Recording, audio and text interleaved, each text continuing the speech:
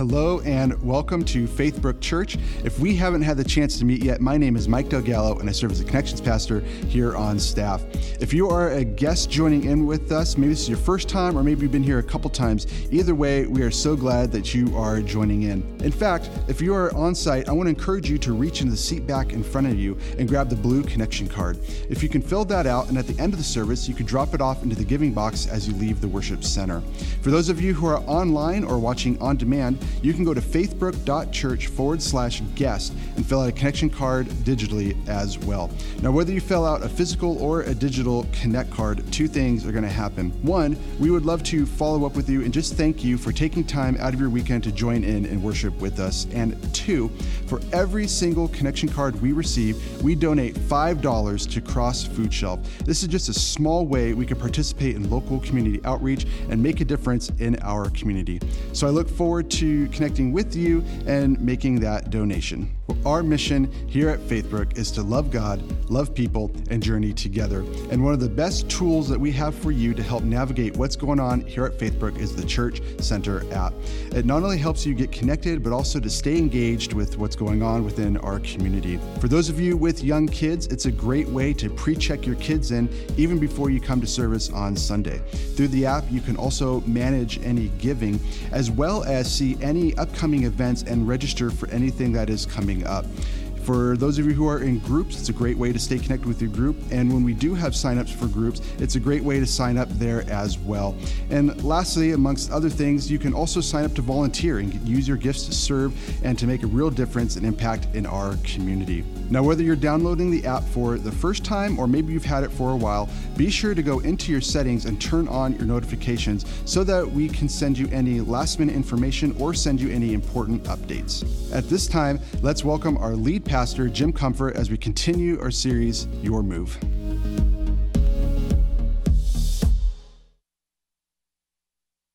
Speak. I'm talking about this game experience called escape rooms, right? It's kind of like all over the nation, all over the world. So the whole concept is you're paying someone to entrap you and imprison you in this room. And you get the experience of trying to figure out how to escape this room.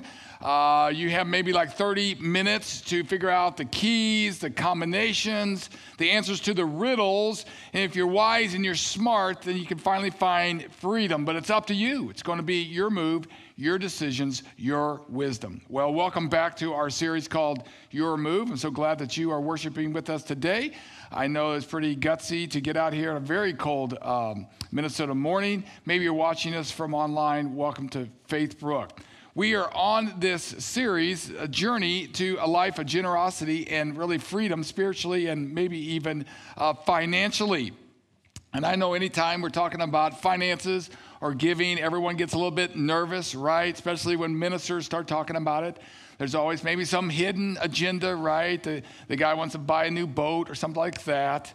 You know, the number one complaint is the church is always asking for money. They're always trying to raise money for something. Well, can I promise you this? This series is not about raising money at all. It's about raising our faith and our maturity in Christ. Let's face it, the money is a big deal in our life. We have to deal with it almost every day.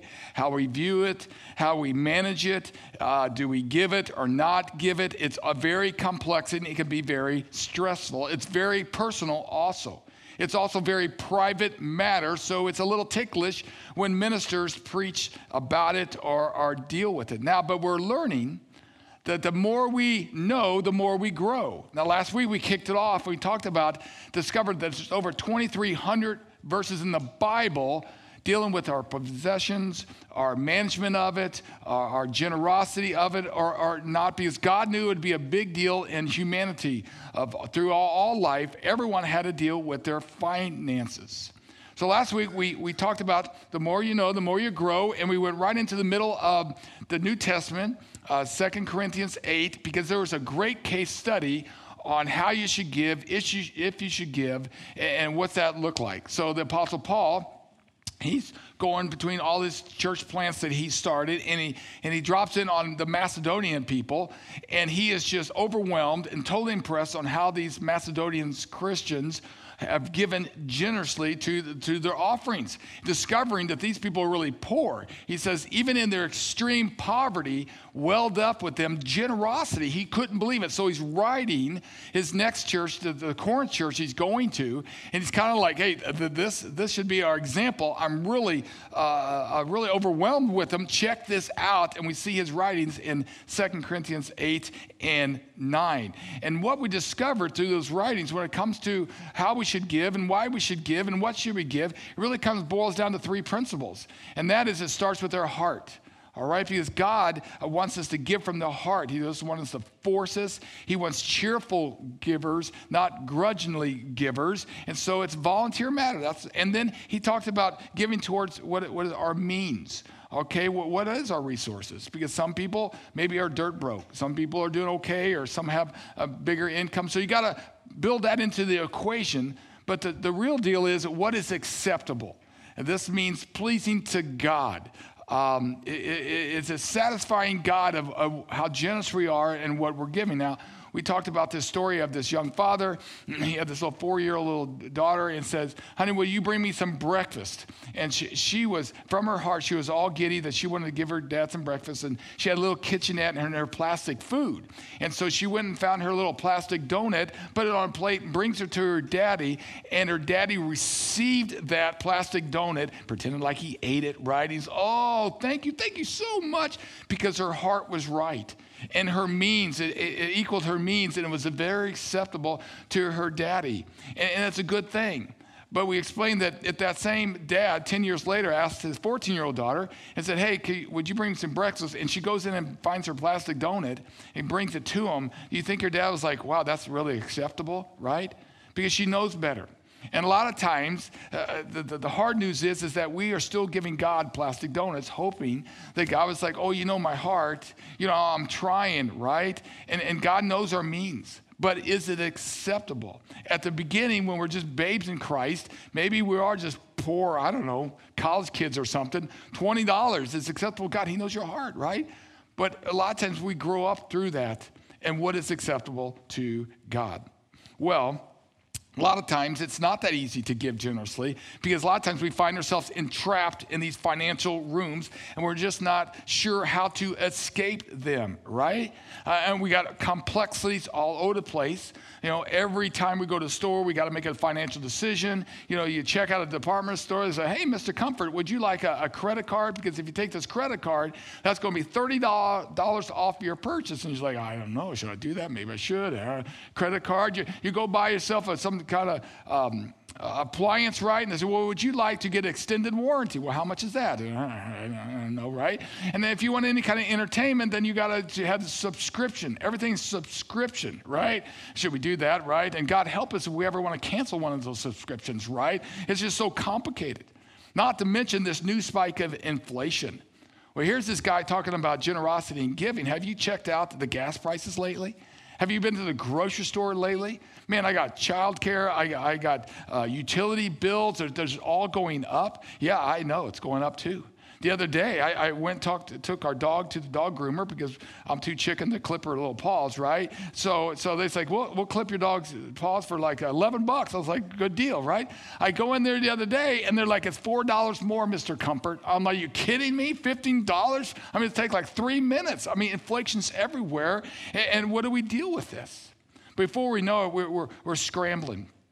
We're not sure how to deal with it. One of the big dilemmas is our debt. Most people had debt. I was doing some research, and I came up with NerdWallet, and they did some data surveying. They found out that most couples, the average couples or households in America, are carrying $59,000 of student loan.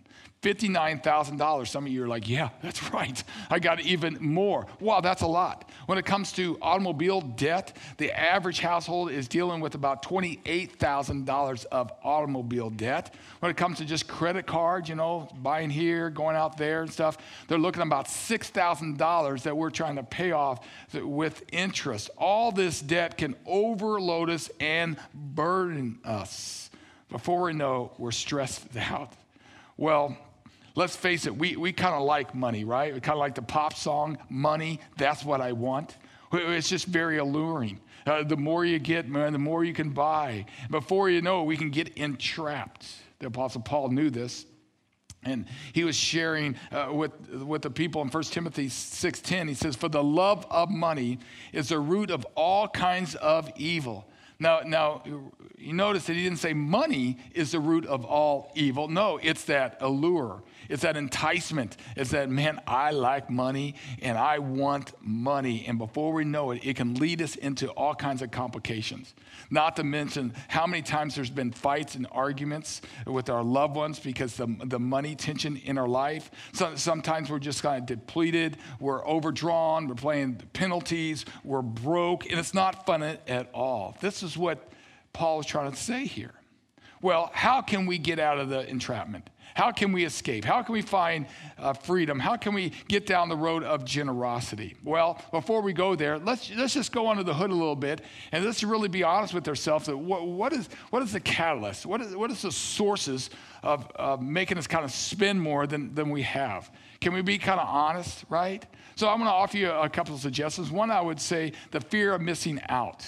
The fear of missing out. Man, if you live in the suburbs of America, man, there is so many things that we want to do and we want to buy. Oh my goodness, did you see that? This is on sale and this experience. And before we know, we're just kind of shelling things out, right? We are consumers, right? We want.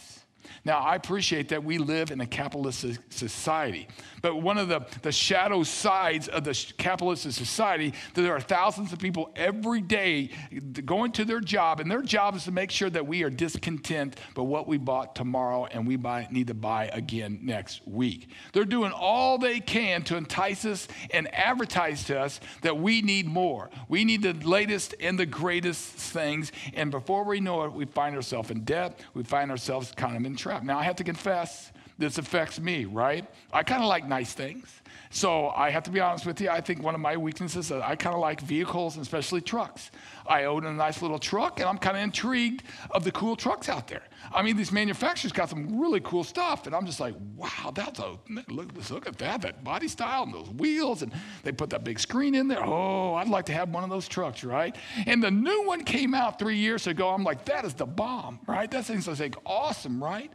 Then I realized that the next year, they tweaked the body style. They put some new little devices on there. They throw it on TV, and next thing I know, I'm like, well, I want that one now.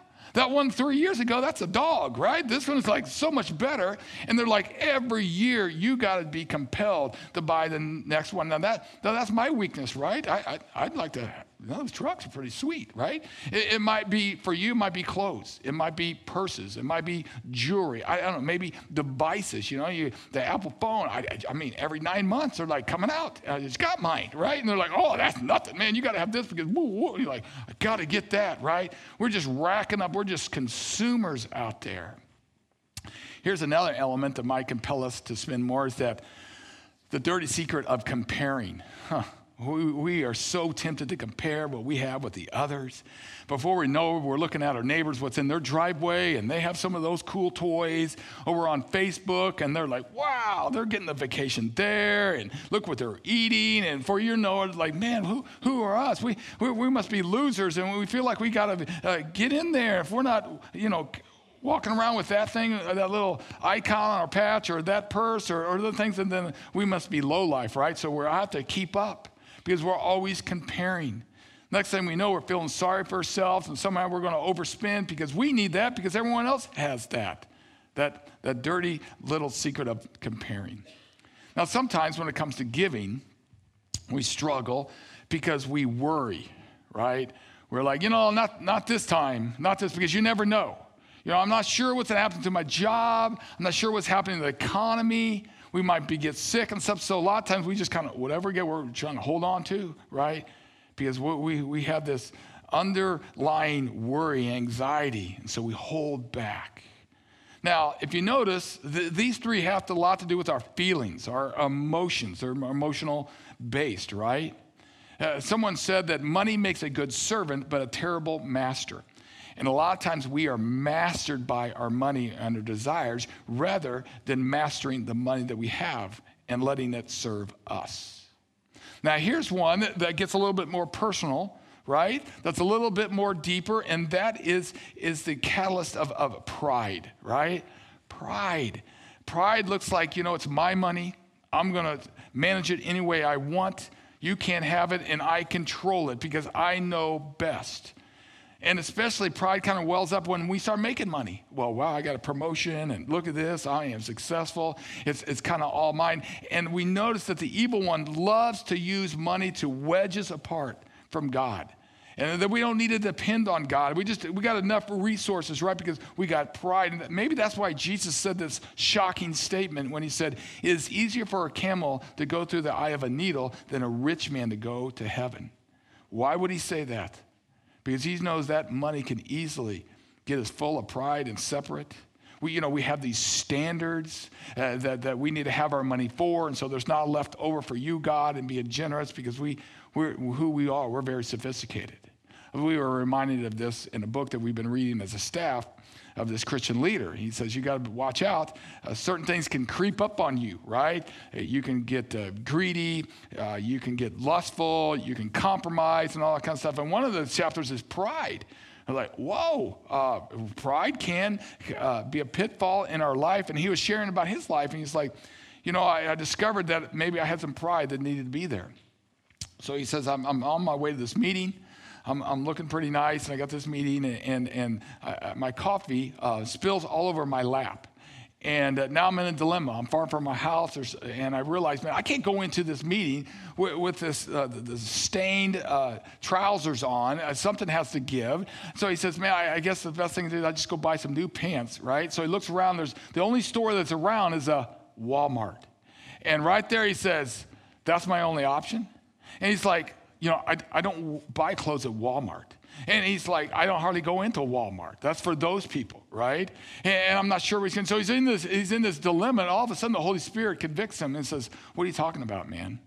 Well, why can't you go and buy some pants in a Walmart, okay, get you through?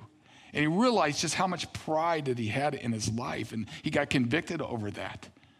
And he had to do some changing because he just had a lifestyle that says, no, I'm this person. I'm going to spend this money on these kind of brands, etc. Now, all this can cause us to get enslaved and entrapped. And speaking of being enslaved, we notice with Solomon in Proverbs, one of the wisest men in history, talked about debt. He says a rich rule over the poor, and the borrower is a slave to the lender. Man, it's so easy America makes it easy to borrow. Before we know it, we are enslaved to the lender. Man, they can charge us interest rates, and if you don't pay that, then they put on some penalties, and before we know it, we're entrapped because we got to pay the piper all the time. And this can bring just some dilemmas. We don't sleep well, we worry, and when it comes to generosity, we can't go there because we're strapped. We're just kind of broke, or we're full of fear. And ultimately, this can enslave our heart. That's why Jesus said another statement. He says, watch out. Be on your guard against all kinds of greed. A man's life does not consist of the bounds of his possessions. Watch out. Be on your guard. Before you know it, man, we don't have much wiggle room. We're feeling guilty because we haven't given. We're not able to give. We're just giving maybe God plastic donuts because we can't afford the real donuts. Because before we know it, our pride and our consumerism and our comparison and our worry is just shrinking us back and entrapping us. I ran across a story of a young lady who got entrapped. And she finally came to just get honest with herself that this is not good. And this is kind of her story. Let's check it out. Grew up in a Christian home, so I knew all the Christian cliche sayings, but it wasn't real to me, and I truly didn't know what living out the gospel meant. I left college and moved to a big city. I took a job at a very affluent bank. I felt the pressures to look like everybody else, to be able to go and do like everybody else, to drive the cars that everybody else did, and to live the life of the city that I lived in. I felt the pressure to look a certain way, and so I would spend whatever money it cost to look that way, meaning from clothes to hair to shoes to accessories, even down to the weight. I would try to stop shopping. I would try to stop spending money on expensive dinners and appearing to be able to afford this lifestyle that I couldn't. And honestly, I didn't want to give it up. I mean, it was great to be known. It was great to have a nice car. It was great to look the part. And I struggle with giving that up. Sin always has a consequence. For me, that was an incredible amount of debt that I had acquired while I was trying to live the lifestyle that I couldn't afford. During this time, I have never felt so empty inside. It was the most terrible feeling I've ever had. Just felt like I was a failure, felt so gross, felt like God must be so disappointed in me. That really changed my perspective enough to where I was ready to make a change. Here's a young lady who discovered that she was entrapped, not only just financially, but also spiritually and emotionally. So if you feel like maybe you're trapped, the question is, and how do we get untrapped? How do we find freedom? How do we find ourselves moving down the life of generosity? Well, what are the combinations? What are the keys? What are the principles that we need to solve to be able to escape this entrapment? Can I remind you that we're all on a spiritual journey wherever you are? Maybe you're not started your spiritual journey. Maybe you're young in your spiritual journey. Maybe you're a veteran in your spiritual journey. We're also on a financial journey. We're learning. The more we know, the more we grow. And Christ invites us to move forward in a life of generosity and freedom. He invites us to discover the keys, the principles, the combinations to unlock the entrapments and have a life of freedom and financial generosity in our life. So I can offer you this key point this morning to help us to move forward in a life of generosity. Here's the key point. Financial freedom takes moving from wishing to wisdom. From moving from wishing to wisdom. How many times have we wished that we could get out of debt and we're so tired of paying those debtors? We wish we could stop spending, but man, we just keep spending. We wish we could give more. We really do. How many times do we wish we could be more contented with what we have and not fret and worry with what we don't have? Well, this wisdom component we find in the Bible, if you find wisdom, you're going to find some principles and you're going to find some tools to help you break free. I love Proverbs. It's just full and packed with all kinds of wisdom, spiritually, emotionally, financially, relationally. And Solomon said this, who wrote Proverbs, "Blessed is the one who finds wisdom and the one who gets understanding." You are blessed if you find wisdom. He didn't say find money, find all kinds of success. Wisdom, right? And you are blessed if you find understanding. So what are the understandings? What is the wisdoms that brings the principles that we need to find? Now I'm going to offer you 3 financial biblical principles that help you get out of this escape room. All right? Number 1, I want to offer you to embrace stewardship rather than ownership.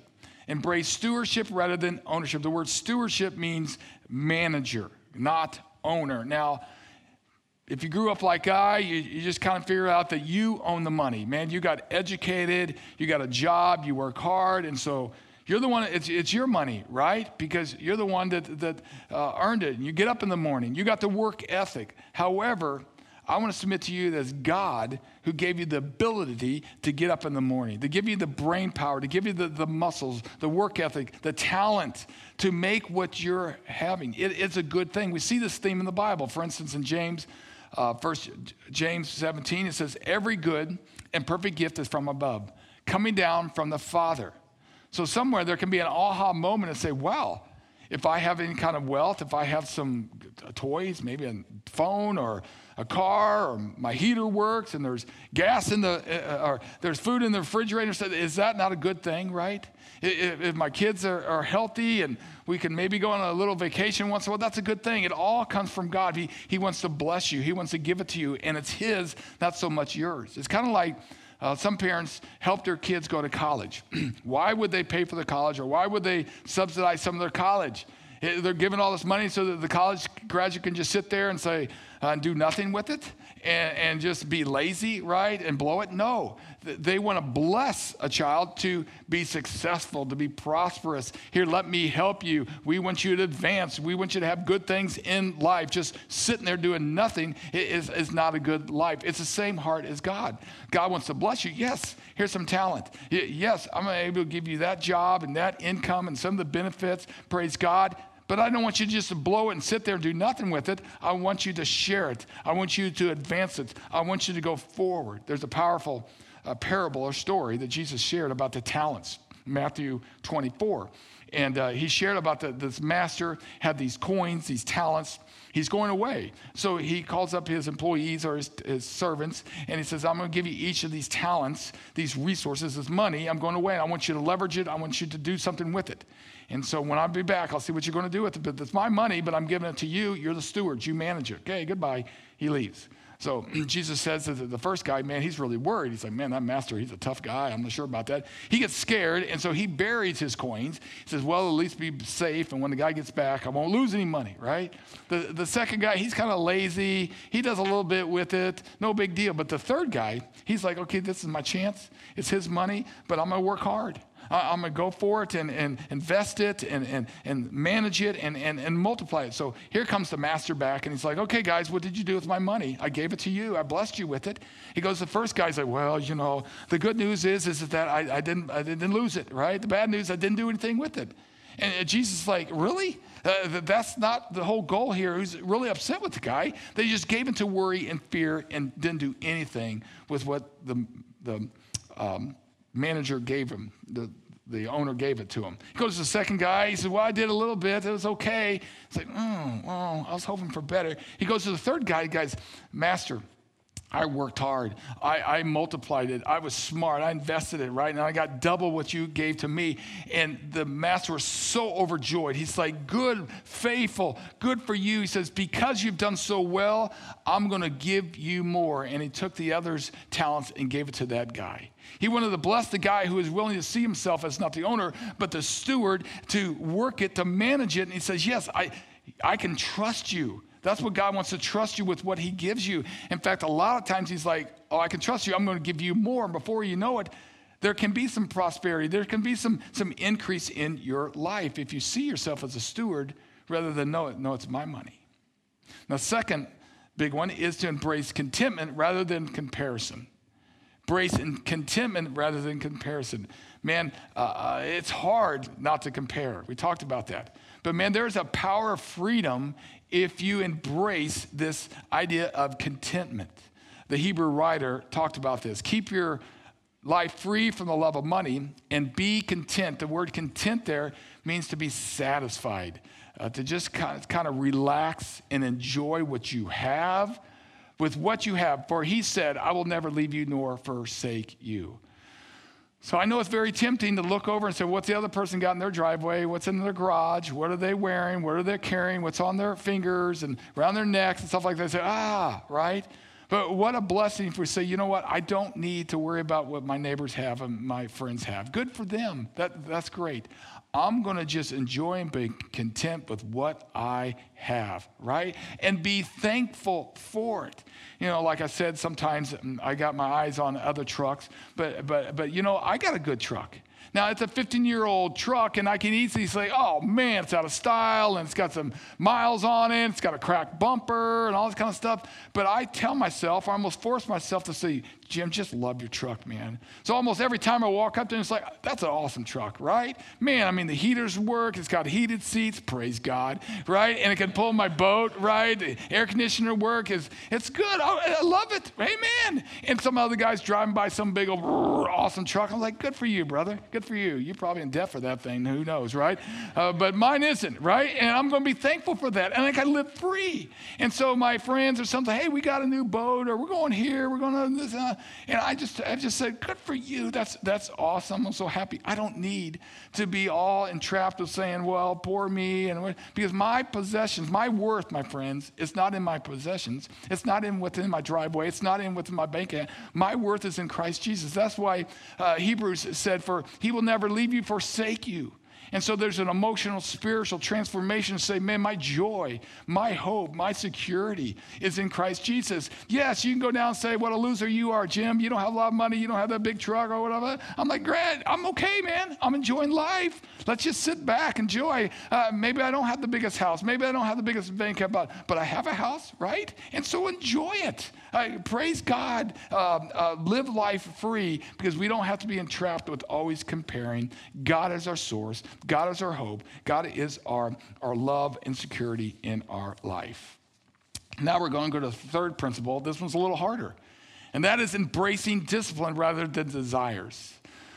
Okay, discipline rather than desires. A lot of times we live by our feelings, right? We're just impulsive, and we like this, and that's how we make decisions rather than our commitments and our priorities, all right?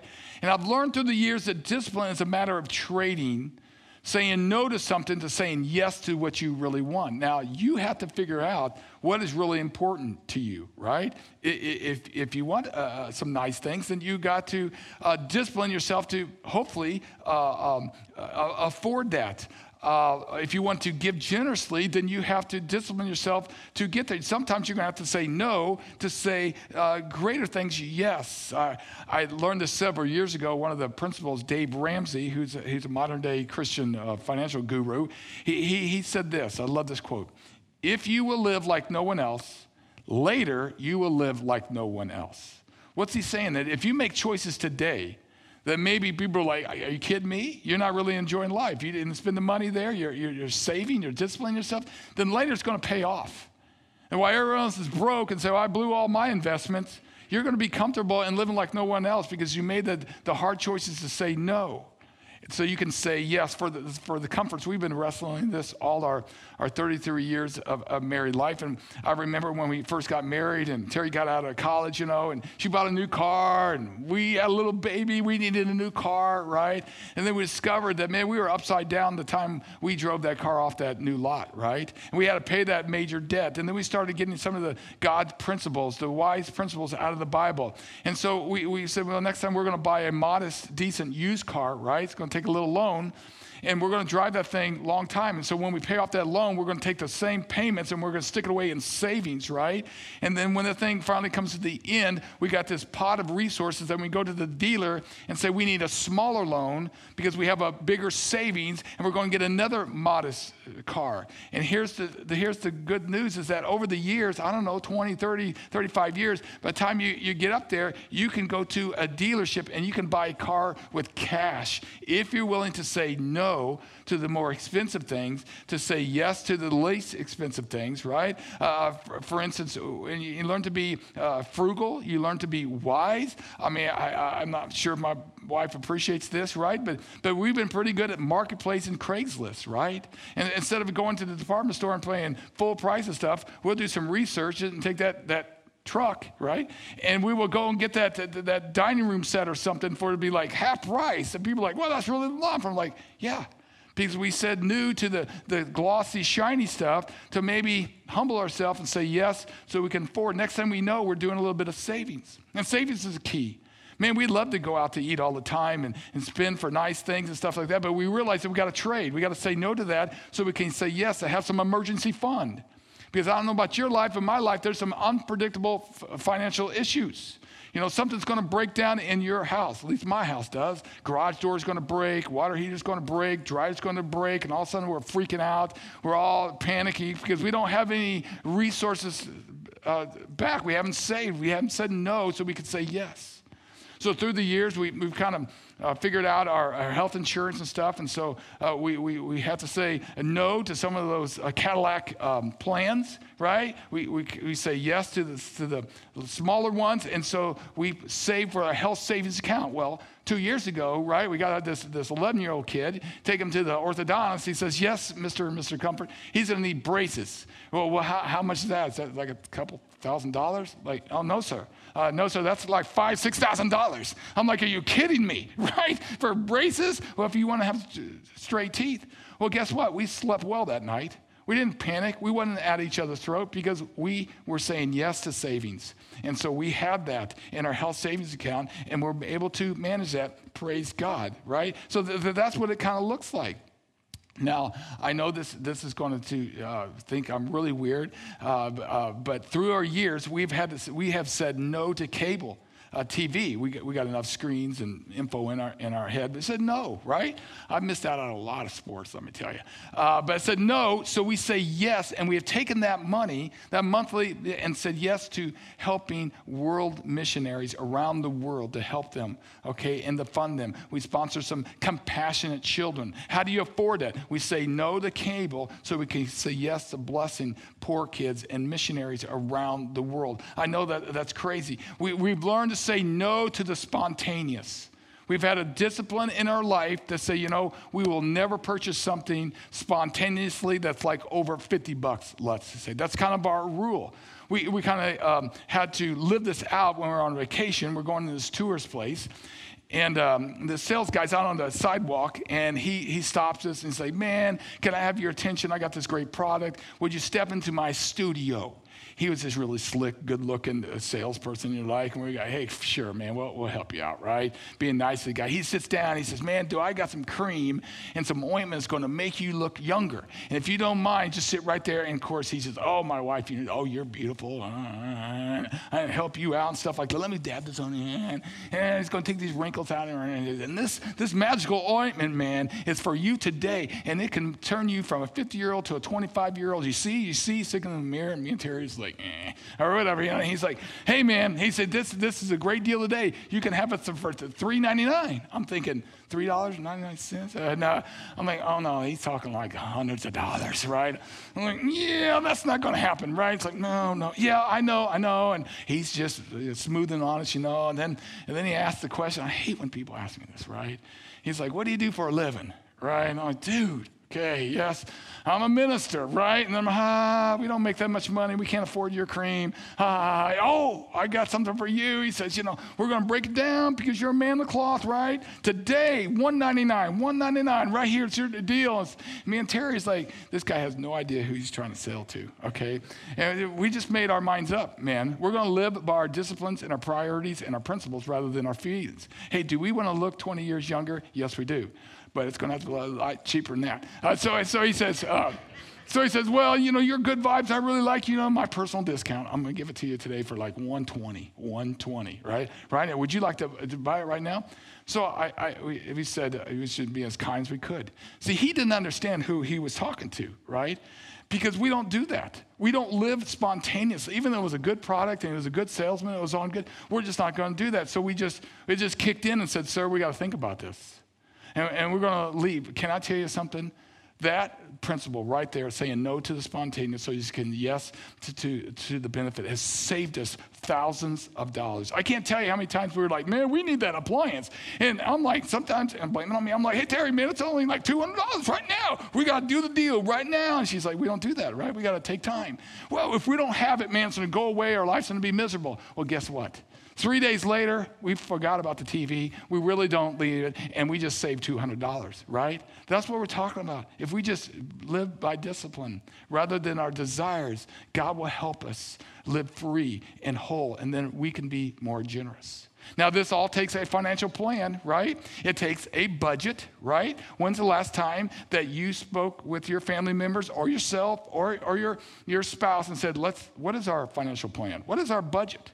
I can tell you there's been friction in our marriage sometimes. Guess who's the spender? Me, a little bit more, right? And I'm like, hey, I'm going to spend that. And Terry gives me that same question every time. Where are we going to find that money, Jim? Well, we got it someplace, right? And next time we know, we're in some tension. And so we figured out, well, let's do a budget.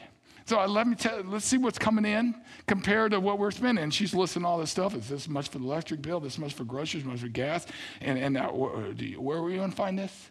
And I'm like, oh, okay, thank you. And so now we're on the same page. If we want to buy this and we're going to plan for this, God, and we're going to save it back so we can pay it with cash, right? And before you know it, we're free. We're not at each other.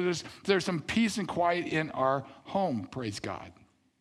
Now, these three principles go a little bit better and easier if you do this, and that is to put God first. To put God first. So many times we think we can manage the complexity of finances on our own. It's that pride factor again. But God says, I want to help you. I'm going to provide some principles and tools and people to surround you, to help you to live free, help you be generous, to live whole in your life. And part of that is putting God first, right? I call it getting God on our side financially. So a lot of times we're like, God, please help me. And God says, well, are you putting me first? Well, I gave you a plastic donut 2 weeks ago, right? And you're going to help me because you love me. And God says, yeah, I helped you when you were 18.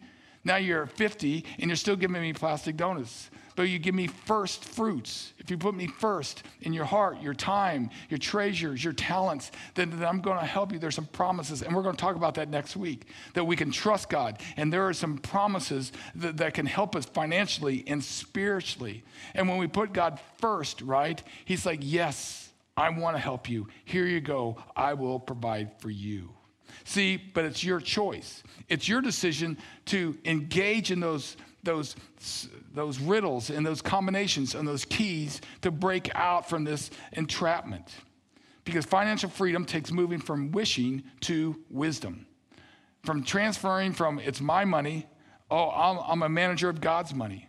From always comparing, woe is me, to say, man, I'm going to live content. Let's live simple. Let's live free. Let's be happy. Let's be thankful. And to transferring from desires to discipline. And from spending to saving.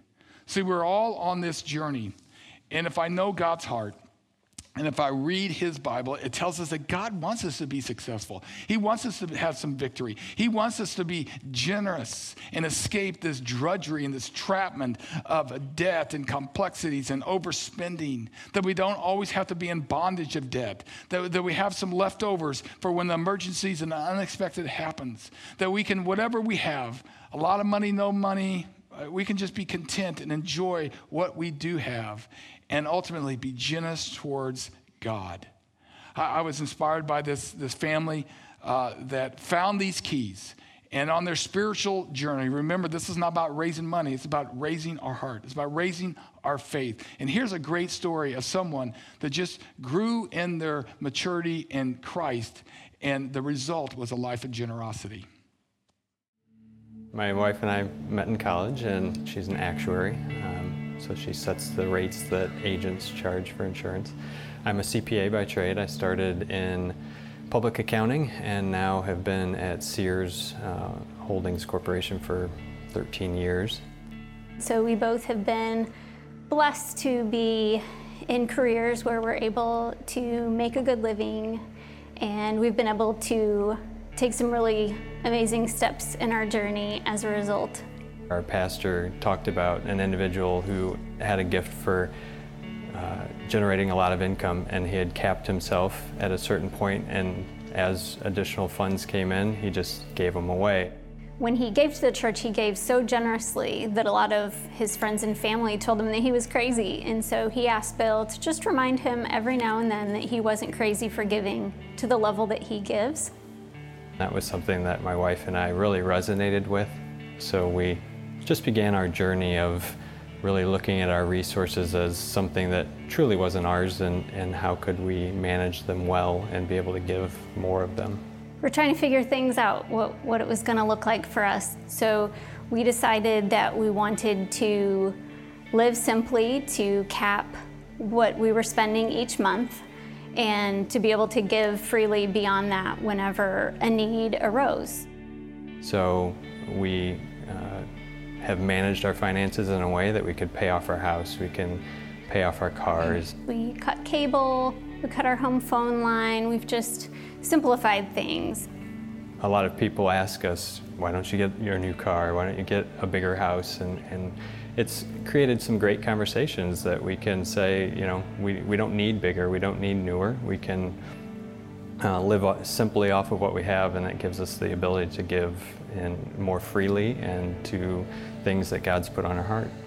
So every time another dollar comes in beyond what we were already living off of, we have the freedom to use it to help other people. So when someone needs help, we want people to know that they can come to us and we have the ability to help them. And instances have arisen where where friends or family have needed help with medical bills, and we've been able to help them.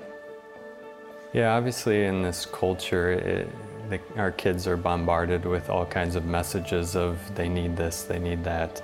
And it's hard because we don't really want to feed into that. We want them to see that they can live differently. One thing that we decided to do this year was to give them $100 to give away. We wanted to see where their heart was, where their passion lied. When we've been out at restaurants, the kids have picked families in the restaurant where we would pick up the tab for their lunch, and they used their $100 that we gave them to be able to give away.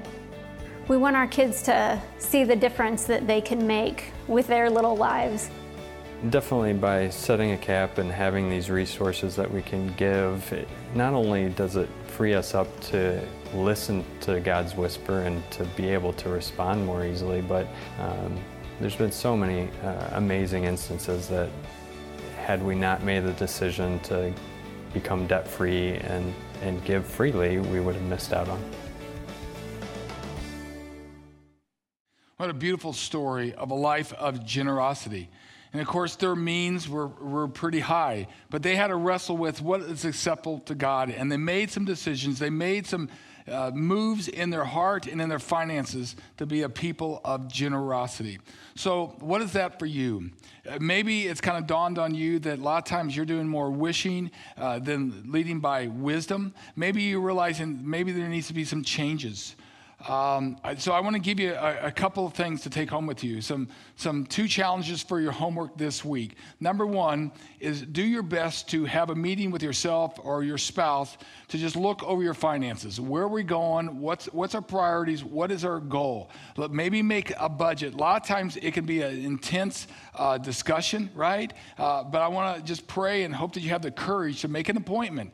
Just say maybe this afternoon to your spouse and say, hey, could we meet like Wednesday, maybe after work, or next Saturday morning, have some coffee, and let's just really get honest with where we're at financially. What's coming in? What do we spend? What we can give? Because we just need to figure this out. That's your number 1 challenge. Number 2 is to pray for specifically wisdom. You know, there's a promise in the Bible that James says that if you lack wisdom, you should ask God, who gives generously to all without finding fault. God's not ready to say, man, you screwed this up. You're no good. He doesn't find fault, but he generously wants to give us wisdom. He's not ready to just pull out a bunch of cash and just give it to you. He says, remember, I can give you the principles and the wisdom. If you pray for it, he wants to give us wisdom. So I want to encourage you to pray for wisdom this week and have that conversation, have that appointment to talk about your finances, where you're going with that, and what are your priorities. So let's stand and pray this morning. God, as we wrap up today, we do pray for amazing wisdom, especially when it comes to our money management.